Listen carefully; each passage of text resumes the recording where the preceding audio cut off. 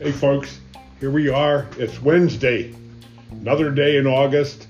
I think the August heat is showing up here in western Pennsylvania. I know I was sitting on my back porch last night and the locusts that this time of year, that their sound was almost deafening on my back porch last night. You know, these little ugly things called locusts that show up in July and August, and they make this outlandish mating call noise that is out there. How you doing today? My name's Tom Young. I'm here for AnchorFM.com podcast called Money Shifts and Facebook Live at the Family Money Farm group. The group that you need to belong to, you need to tell people about, because we are going to continue to inspire and grow the information on this podcast, this Facebook Live, and what we're doing. As we start every day, we start with prayers. We start with prayers for everybody around the world that has been affected by this China virus. As more and more information and truth comes out about this thing, and we start to understand what it really is, and maybe we'll find out why, which is always my question. What is your why? And we will find out. So our prayers go out for everybody, because I believe everybody in the world has been affected by this virus, this pandemic, and I don't think it's going to go away soon. It is in my mind a planned event, and therefore it is going to continue to put pressure on the world for whatever the purposes or reasons were that it was created. So our prayers go out for everybody. We also pray for those who have lost loved ones during this period of time. We pray for the loved ones that have been lost. We pray for everyone who has been lost during this pandemic, that the Lord would gather them into his arms and take them to his heaven above. Especially those that died alone in hospitals and nursing homes when they blocked and wouldn't let people visit.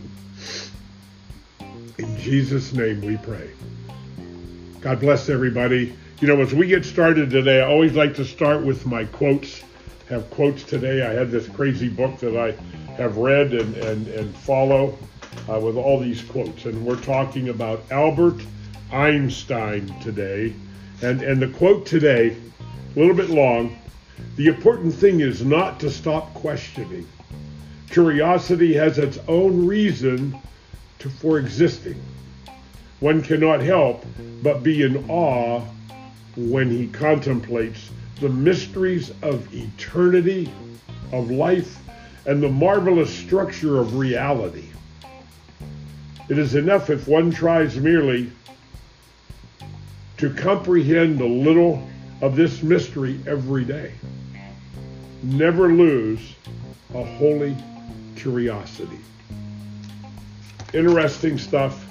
Great comments, great quotes. We'll have more tomorrow and the next day as we go forward. I want to continue our journey discussing prosperity thinking versus poverty thinking. Kim Butler's new book, Perpetual Wealth. And I want to talk about one section in here that I've come across in the early part of the book. Large or small family fortunes rarely last. It's interesting as I read this, in my own understanding, you know, if we go back 100 or more years where there was the Vanderbilts and the Morgans, the Carnegies, the Rockefellers, and all of these people that at the turn of the last century were mega rich, very wealthy people. And here we are 100 years later, and where they at? The majority of the wealth that existed at that time has been squandered from generation to generation. And the big reason for that, Kim talks about it in her book. He says, future generations start again from scratch. Earn, invest, and spend. Earn, invest, spend. And so the cycle repeats unless it is broken. So it is a theory that I've heard for a long time in estate planning, as I've been trained in, that usually by the third generation, the wealth is gone. It's been dissipated and destroyed. The Family Money Farm, the CFO Project, Kim's book, Perpetual Wealth, we are all of a group called Prosperity Economics Movement, that our belief is, and the proof that we have created, the mathematical proof, that wealth should grow from generation to generation, but the ingredient that is missing from the past, we bring to the table, and that is financial education that is verifiable. Typical financial planning simply tells you what to do and just turn all of your money over to the financial world. And what they do is they take your money and they convince you that net worth, just keep piling it up, is the answer. And as you pile it up in investments, it goes up and it goes down and it goes up and it goes down. It is a roller coaster of emotions. And the problem with that roller coaster of emotions is we get fearful and we put the money in the market when it's high because we develop this fear of missing out on an opportunity. And then when we put it in when it's high, the market goes down and down and down, and all of a sudden fear kicks in again, and now we're afraid to lose our money. So we put it in the market at high and we take it out when it's low.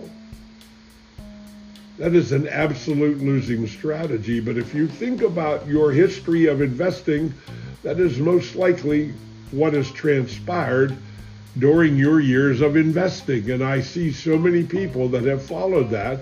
It's why I use active money manager investing, which is different. I don't manage people's money.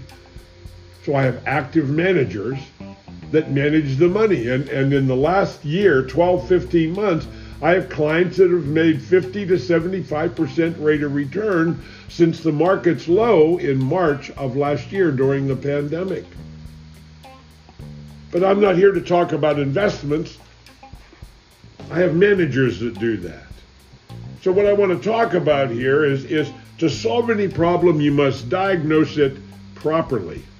And the truth about generational wealth is that regardless of the financial strategies a family uses, the challenge of wealth go far beyond money itself. It's just a pill prescribed from a doctor. Can't override a lifetime of poor diet. Lack of exercise and negative thinking, not even the best financial strategy will prevail in a family that cannot communicate about money and prepare beneficiaries for success. There are 7 goals of family financing. And I want to talk briefly about them in our thing today, and we will continue this journey going on. The first one is create long-term safe and secure wealth. That falls in line with the goals of financial mastery coaching that I teach in the blueprint. Number 1, you have to save a substantial amount of your annual income. The goal for most people is get to 20% of your gross annual income saving. Number 2 is accumulating 50% of your annual income in accessible cash. Now, it's going to take a while to do this. It doesn't just happen overnight. Family financing embraces a 150-year-old method that helps you grow wealth safely and steadily using a financial product that has already been helped generation after generation do just that. It is not intended to replace your financial and investment strategies, rather to serve as an important financial foundation. Number 2, protect against loss and provide for your family in any circumstances. Well, that's why you want to have half of your annual income, at least 6 months of capital. So if you lost your job or anything severe happens, you have adequate reserves and capital and savings that you won't have to sell things unwarranted and take losses and do things that will eventually cost you a lot of money in the long run. Number 3, cultivate long-term thinking and an enlightened view of wealth. We have to learn to view wealth differently. Wealth is just not an amount of net worth. Wealth is having money positioned that generates passive residual income. The family financing method fosters an elevated big picture view of wealth. Number 4, implement strategies for generational wealth creation. So when you leave a legacy behind, a legacy isn't just leaving money behind. A legacy is leaving knowledge behind, leaving the how-to behind for the next generation, and hopefully you've trained them and educated them before your passing. Number 5, raise children and adults who are financially responsible, not entitled. Not to have an entitlement mentality. Most parents desire to be generous with their children, yet fear that gifts of wealth might not be used wisely, or worse, may even cripple the child's independence.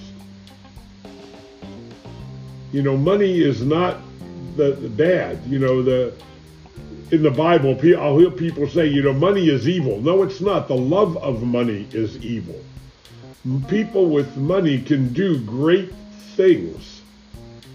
Poor people cannot help other poor people. It's the attitude, it's the 6 inches between your ears that comes together to talk about the value of money. Number 6, use wealth to support the people and causes you care about. If you follow typical financial strategies, much of the inheritance intended for your loved ones will end up going to Uncle Sam. There are 3 sources, or 3 places that money goes when a person dies. It goes to the government, it goes to corporations, then maybe it goes to your family. How do you want that to be? Wouldn't you want the family to be first? So it takes right thinking to make that happen. And number 7, create a legacy of more than money. You'll find ideas in Perpetual Wealth for best practices to transfer a generational legacy that goes far beyond dollars. You'll be encouraged to define what's unique about your family. You'll find structures to help you share your stories, dreams, and unique contributions. We will continue this journey with more and more information as we go forward and go through this book this month. But it's really all about financial truth. It's how it really works. The CFO Project, that was why I created that concept, the CFO Project, to help people get right down to the very basics of understanding money. In my ebook, Financial Mastery Coaching, The Blueprint, I talk about the CFO Challenge, and that's basically you get a little spiral notebook, and for the next 90 days, 30 days at a time, you keep track of every dime you spend every day. So at the end of 30 days, you can give an accounting of where every penny of your money went. And you're going to do that a second month and a third month. And when you do this, you will have an awakening on what is wrong with your financial world. If you really want to get control of this and really want your future to be different. I really care about you. I pour everything in my life, my 45 years of history, go into what I do. The journey for the last 30 years of coming back from the edge of bankruptcy, and I did not file bankruptcy. I worked my way out. I paid every dime that I owed everybody. And boy, it was a journey. But it was a learning journey.